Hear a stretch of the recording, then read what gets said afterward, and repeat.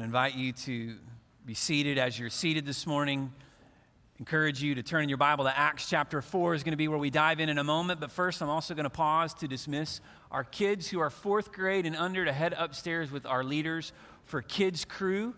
Our Kids Crew worship is a time that's designed specifically for our kids to engage with the truth of the Bible, to dig in a little bit deeper, study together, and they've got activities and other fun things, and so they're going to make their way upstairs with our leaders. While they're making their way upstairs, this is also an appropriate time, I suppose, to acknowledge the fact that next Sunday on the 28th, next Sunday evening, we have a time where we'll gather together for worship. It's our monthly business meeting. We'll kind of talk through some different things that are happening in the life of our church. And then in the midst of that, really just after the service and the time of worship, we're going to move down the hall together and celebrate Charlotte Allen. A few weeks ago, we voted to extend the call to Charlotte Allen to serve full-time on our staff as our minister to children. And so next Sunday night on the 28th, we're going to celebrate that together in our good Baptist way with some food, right? That's what we do as Baptists. We have food, and we're going to celebrate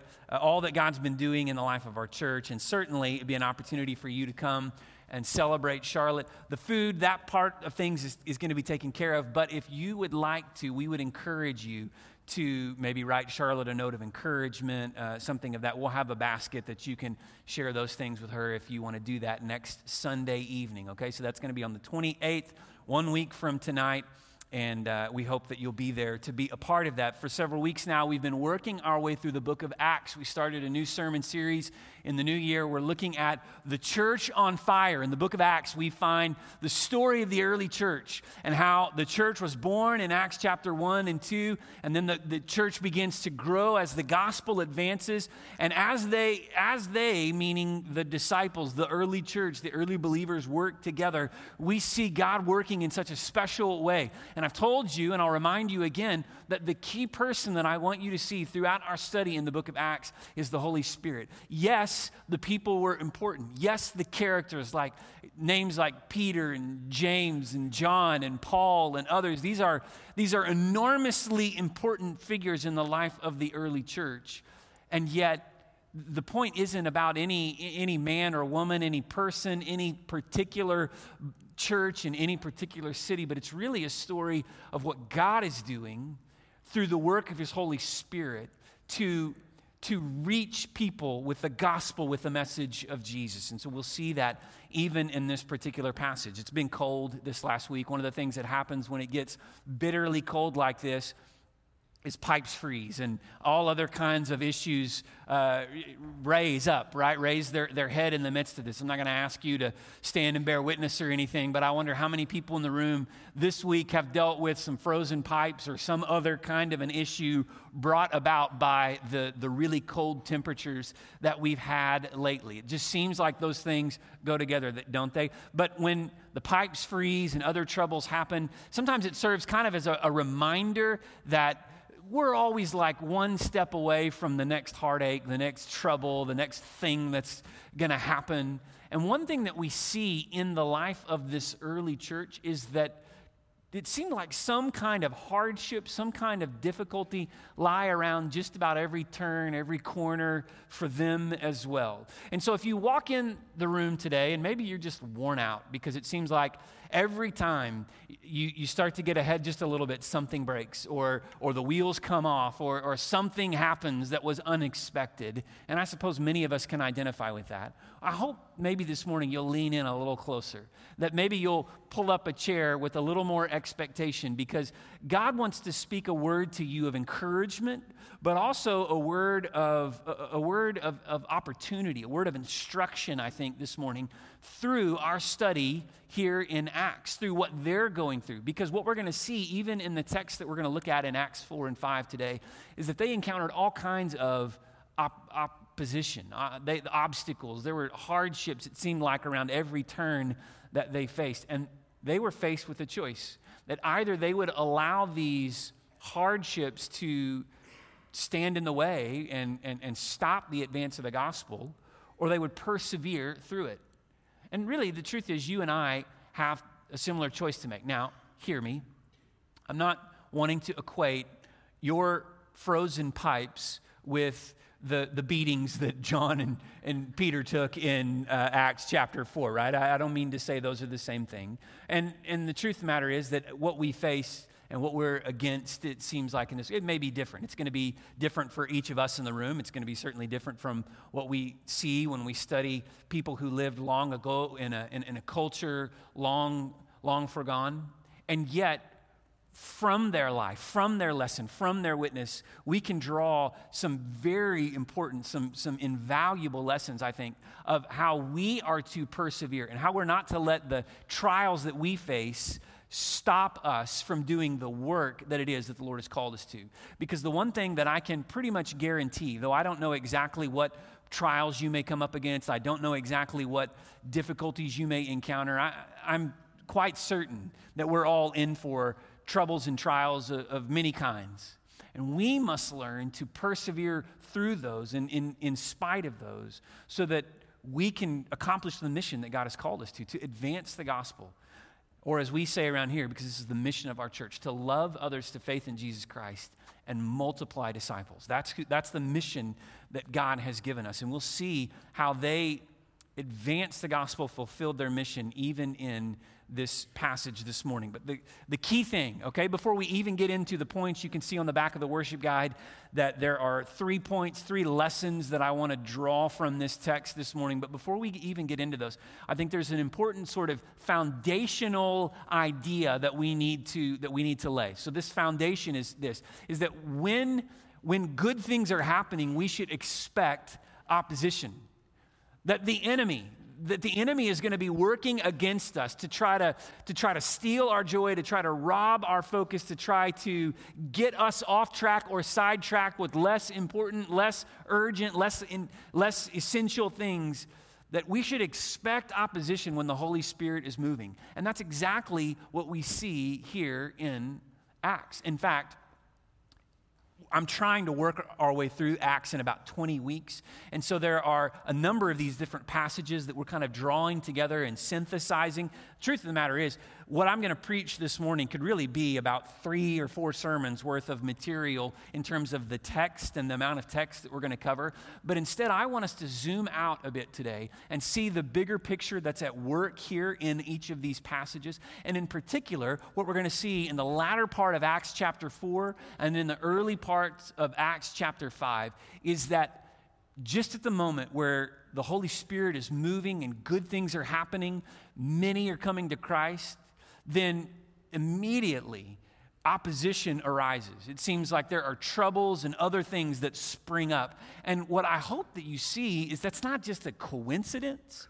It's the hand of an enemy who is at work, according to Peter, what Peter writes to the church in 1 Peter, that the enemy is prowling around like a lion, seeking whom he may devour, right? That his desire is to steal, kill, destroy. And we see that even in this. So I want us to look, first in Acts chapter 4, verse 32. We're going to start reading in verse 32. We're going to read through the last few verses of Acts 4. And then we're going to kind of work our way, jump through some of these other passages before we really dig in. We're going to dig in good at Acts 5:17. But let's get to that point. And again, the key here, the foundation here, is that great things are happening. God is at work.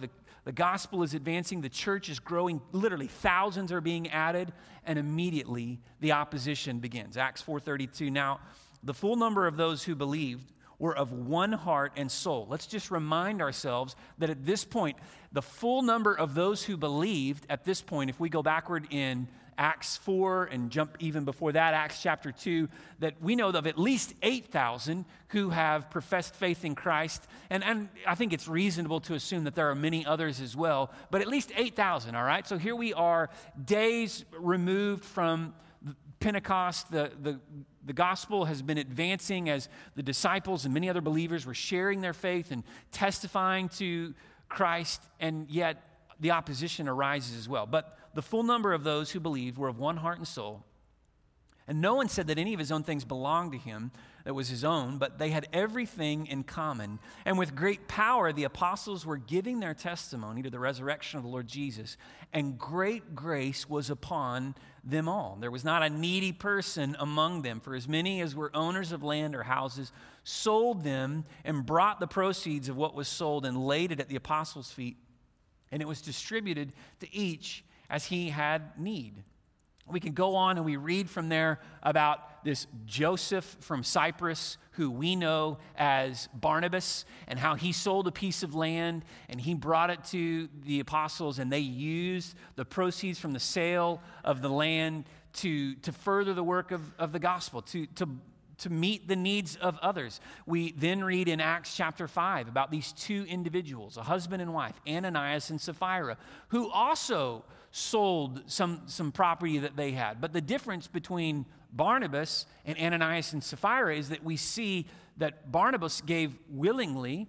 Ananias and Sapphira lied about what they sold, and they acted as if they had given everything to the church. They held a portion back, and because of that, they literally died. They fell over dead, which seems like a really extreme example of punishment, that they would die because of their greed. And yet, even in that, what I hope you see is that the enemy is at work. He's trying to manipulate and spread lies and sow dissension and create problems even in the midst of that. And then you keep reading in Acts chapter 5, and beginning at about verse 12, you read about the fact that the Holy Spirit was working so powerfully that people would literally bring the sick and the diseased, and they would set them in the streets, hoping that the apostles might walk by and their shadow fall on them, and that people might be healed just because their shadow passed by, which seems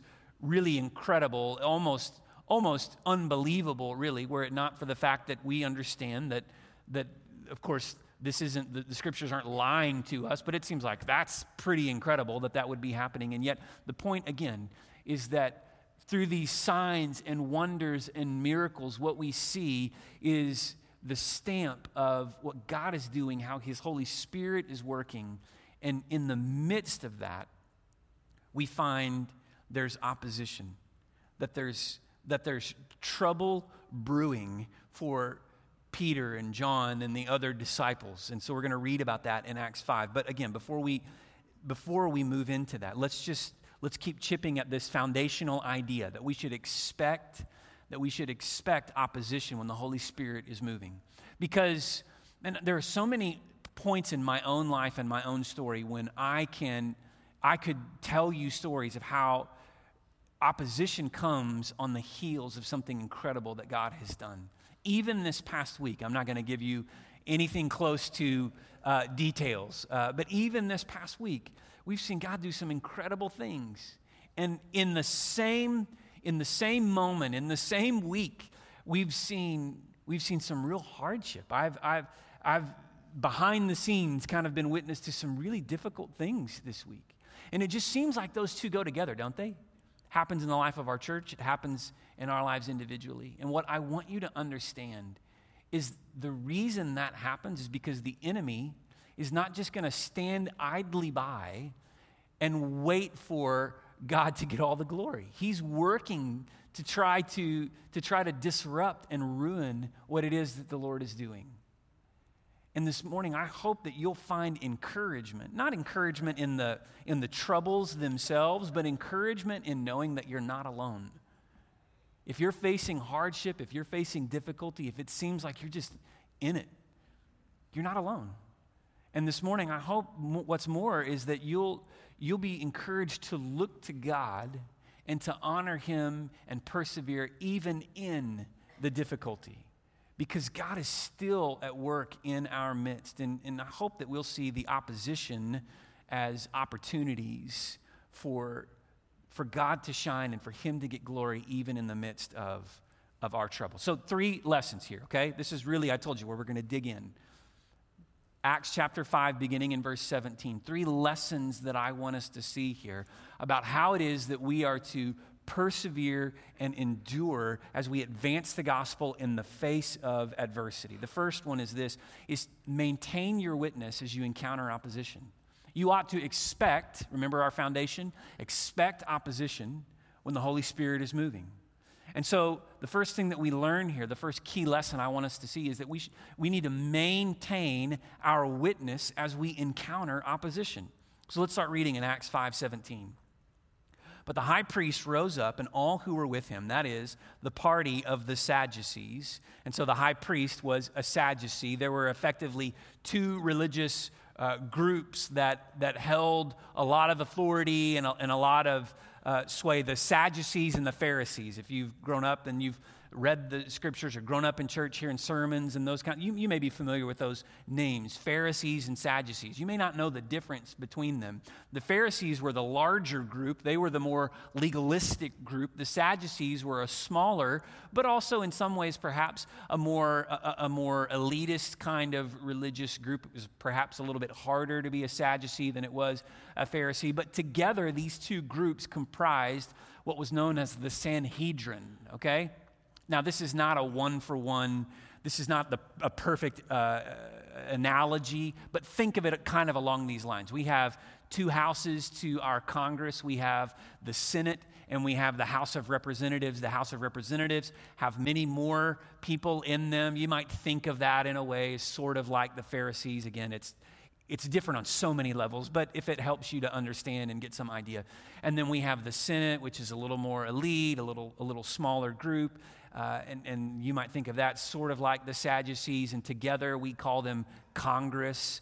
Together these two groups comprise the Sanhedrin. Again, it's not one-to-one at any level, but if that helps make sense of it, these are these two ruling groups. And so at this particular time, the high priest was one of the Sadducees, and he's rallying together his fellow believers who are part of his cause because of the work that Peter and John and the other disciples are doing. And we read even here in the latter part of this verse, they were filled with jealousy. Jealousy it'll do all kinds of things, won't it? And in this situation, we see that jealousy brings about the real ugliness that people are capable of. Verse 18, they arrested the apostles and put them in the public prison. But during the night, an angel of the Lord opened the prison doors and brought them out, and said, go and stand in the temple and speak to the people all the words of this life. And when they heard this, they entered the temple at daybreak and began to teach. Now, when the high priest came and those who were with him, they called together the council, all the senate of the people of Israel, and sent to the prison to have them brought. But when the officers came, they did not find them in the prison, so they returned and reported, we found the prison in securely locked and the guards standing at the doors, but when we opened them, we found no one inside. And when the captain of the temple and the chief priests heard these words, they were greatly perplexed about them, wondering what this would come to. And someone came and told them, look, the men whom you put in prison are standing in the temple and teaching the people. And the captain with the officers went and brought them, but not by force, for they were afraid of being stoned by the people. So in the midst of this opposition, what is it that the disciples do? They maintain their witness. That they were arrested for preaching the gospel, arrested for healing the sick, arrested for meeting the needs, right? Selling their possessions, meeting the needs of people as there was any need, proclaiming the gospel of Jesus. They were arrested for telling people about Jesus. And even though they were arrested, when they're set free, rather than scattering and running for the hills, rather than getting out of town, they went right back to the temple. And they began to preach and teach the gospel again. They weren't afraid of the opposition. In fact, they were determined to maintain their witness even in the face of opposition. I think if there's any lesson that we can learn from this, it's that we need to maintain our witness. I don't know if you've ever been in a situation where you face some kind of difficulty and you reacted in a way that you aren't proud of, that you wished you wouldn't have. And I'm not saying I have, but I know some people who've done that, right? Of course I have as well. And in fact, again, that's probably one of those common experiences that we can all attribute to. And I'm not going to tell you any stories on myself this morning, and I'm not going to ask you to tell on yourself either, but we can relate, right, to being in situations where we don't respond in the moment the way that we should, the way that we ought. I used to say to my own children, I would talk about that, when you get squeezed, what's on the inside is what's going to come out. And so, like when you squeeze an orange, what comes out of an orange? Orange juice, right? That's what comes out of an orange when you squeeze it. When you squeeze an orange, you don't get apple juice because it's not what's inside the orange. What's inside it is what comes out. And even in this situation, we see that when the disciples are squeezed, so to speak, what comes out of them, what pours out of them is faithfulness and obedience, and it's the things of the Lord. I long to be someone who, when I'm tested, when I'm squeezed, so to speak, what comes out of me are the things of God. Sadly, that's not true in so many cases. And yet, my desire is to even today, renew my commitment. Lord, I want to maintain my witness in the face of opposition. I want to be found faithful. I want to honor you and maintain even a bold witness, as we've visited and talked the last few weeks about the boldness of the apostles. I want to be bold with my witness even in the face of opposition. Because it's in those moments, in the heat of the battle, so to speak, that we really have such a unique opportunity to declare the goodness of God just through simple acts of obedience. And it's something that I want you to hear. Don't miss this. Don't let this kind of pass you by. Understand the great significance of simple acts of obedience in the midst of daily trials. Because far too often, we're waiting for the big moments, and our eyes are so focused on the big things, and we falter in the little daily things because maybe we're trying to gear ourselves up. And so, again, to kind of mix my metaphors up a little bit, we prepare so much for the war that we lose the battles, the skirmishes. And what I want you to see here and what I want you to understand is that the disciples, when the moment came, they were faithful in the little things. And because they were faithful in the little things, the sum total of that was this incredible witness for the Lord. So maintain your witness as you encounter opposition. A second lesson that we learn through what we see here is remain faithful as you endure trials and tribulations. So maintain your witness. In other words, be consistent and remain faithful as you endure trials and tribulations. We will all face trials and tribulations. They're going to come. It's not a matter of if, but when. And so my encouragement to you is to remain faithful as you endure. Let's keep reading in verse 27. And when they had brought them, they set them before the council, and the high priest questioned them, saying, "We strictly charged you not to teach in this name, yet here you have filled Jerusalem with your teaching, and you intend to bring this man's blood upon us." But Peter and the apostles answered, this is so good, "We must obey God rather than men." You want to know where their obedience comes from? You want to know the root, the stronghold of their obedience? There it is. We must obey God rather than men. Verse 30. "The God of our fathers raised Jesus, whom you killed by hanging him on a tree. God exalted him at the right hand as leader and Savior to give repentance to Israel and forgiveness of sins. And we are witnesses to these things. And so is the Holy Spirit, whom God has given to those who obey him." And when they heard this, they were enraged, wanted to kill them. But a Pharisee in the council named Gamaliel, a teacher of the law, held in honor by all the people, stood up and gave orders to put the men outside for a little while.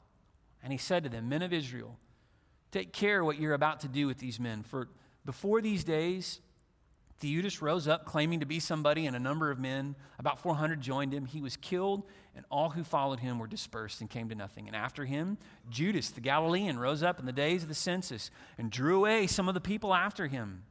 He too perished, and all who followed him were scattered. So in the present case, I tell you, keep away from these men and let them alone, for if this plan or this undertaking is of man, it will fail. But if it's of God, you will not be able to overthrow them. You might even be found opposing God. So they took his advice, and when they had called in the apostles, they beat them and charged them not to speak in the name of Jesus, and let them go.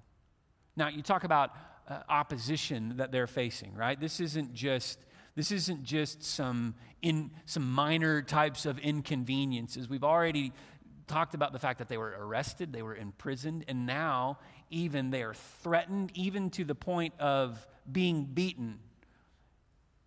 Why? Charged that they might not preach the name of Jesus. And yet they remain faithful. Why? Because according to Acts 5, verse 29, their heartbeat, the heartbeat of the disciples was, we must obey God rather than men. My prayer this week in kind of processing through this text and thinking about this for me, but then also for us as a church, my prayer has been that we would be a community who would choose to obey God rather than men, that would stand for what God has called us to stand for and do what is right, even in the face of opposition, that would choose to be women and men of integrity, women and men who honor the Lord by putting him first in every area of our lives, who choose obedience over easiness, who choose the way of faithfulness over the path of least resistance, that we would remain faithful as we endure trials and tribulations. One of the things that you see so often today in Christendom is that people are out to build a brand, to get a lot of attention for themselves. It's sort of the Instagram reality that we live with, right? Where people want to pretend as though they have it all together. They want to put forward this version of themselves or their life that looks like, and I'm so good, but really at the end of the day, what all of that is about trying to impress others, trying to pretend as though they've got it all together, when in reality, it's sort of the proverbial house of cards. You know, really, you could look backward even in this text, and you can see the framework of that same idea even in the story of Ananias and Sapphira. But the real sin of Ananias and Sapphira was not just about withholding something that they had vowed to the Holy Spirit. The sin there was one of greed, one of appearance, one of trying to be seen of others as generous and giving and honoring, when in reality they were something different. And I have thought to myself so many times, I heard someone say this once, so I can't take credit for it. I don't even know where it came from. But someone once challenged me, or challenged a group that I was in. They said, you be faithful, let Jesus be famous. And I've thought a lot about that this week. You be faithful, let Jesus be famous. Don't worry so much about trying to get all of the attention or impress everyone else around you or make sure that they know how great you are and how perfect your life is. You be faithful and let Jesus be famous. Work to make him famous with the way that you live. Work to honor him and to make much of Jesus through simple acts of obedience, rather than all the grandstanding and posturing that perhaps we're guilty of sometimes. Remain faithful as you endure trials and tribulations. Praise God that Jesus remained faithful in the midst of trials and tribulations. He remained faithful. He endured death, even death on a cross, Philippians chapter 2 tells us, so that we might be forgiven, that we might be welcomed in. And because of his faithfulness, we can find forgiveness. And now our mission, our purpose, our job is to be faithful in declaring Christ to others, so that through our faithfulness, others may find faith in Jesus as well. Remain faithful as you endure trials and tribulations. Again, if there's any key there, I want you to hear it's not a matter of if, but when. When the trials come, remain faithful. And then the third lesson I see here through this example, just found in these final few verses, is obtain God's provision as you persevere. So again, my encouragement here is to maintain your witness in the face of opposition as you encounter opposition, to remain faithful as you endure trials and tribulations, and obtain God's provision as you persevere. In verse 41, we see, then they left the presence of the council, and catch this, right? Rejoicing that they were counted worthy to suffer dishonor for the name. And every day in the temple and from house to house, they did not cease teaching and preaching that the Christ is Jesus. Did the disciples face hardship and difficulty? Yes. Did they encounter trials and tribulations? You bet they did. And their response in the midst of that was to maintain their witness, to remain faithful, and through that, to obtain God's provision, His favor, as they would persevere. I find it, to say that it's convicting, I don't even know carries the real weight of what I'm about to say, but I find it so convicting to think that their response was to rejoice that they were counted worthy to suffer. I'll just be honest with you, church, that is often not my response in the midst of trials. I do not look at my hardship and my trials and think, praise the Lord, I'm being counted worthy to suffer for His name, right? And yet I'm convicted that should be my response. That is to be my witness in the face of opposition. Lord, this is not something I've invited. This is not something I want or even necessarily welcome. And yet, if this gives me the opportunity to demonstrate your faithfulness to me through my faithfulness in the midst of this, then bring on the trials.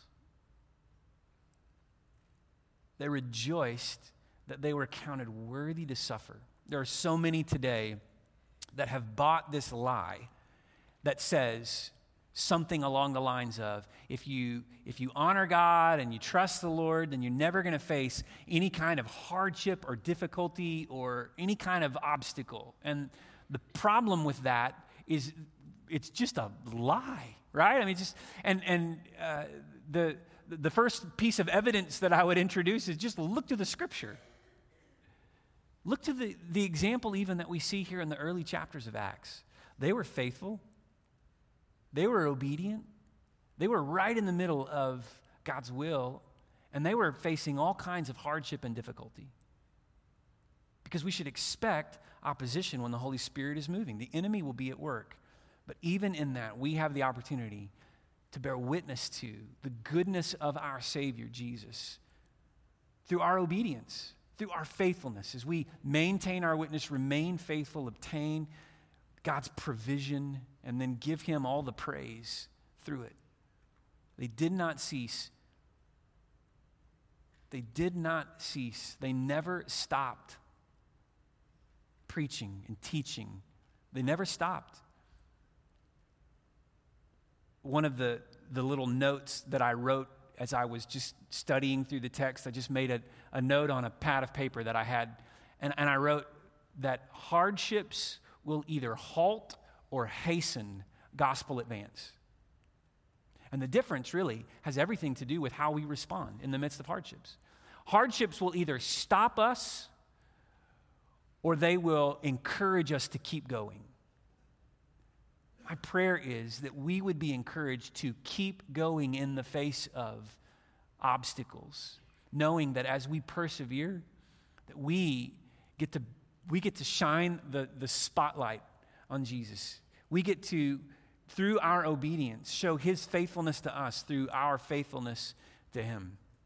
Will we face hardship? Yes. Will we face obstacles? Yes. But those obstacles become an opportunity for the display of the gospel as we seek to make much of Jesus. My encouragement to you today is to remain faithful.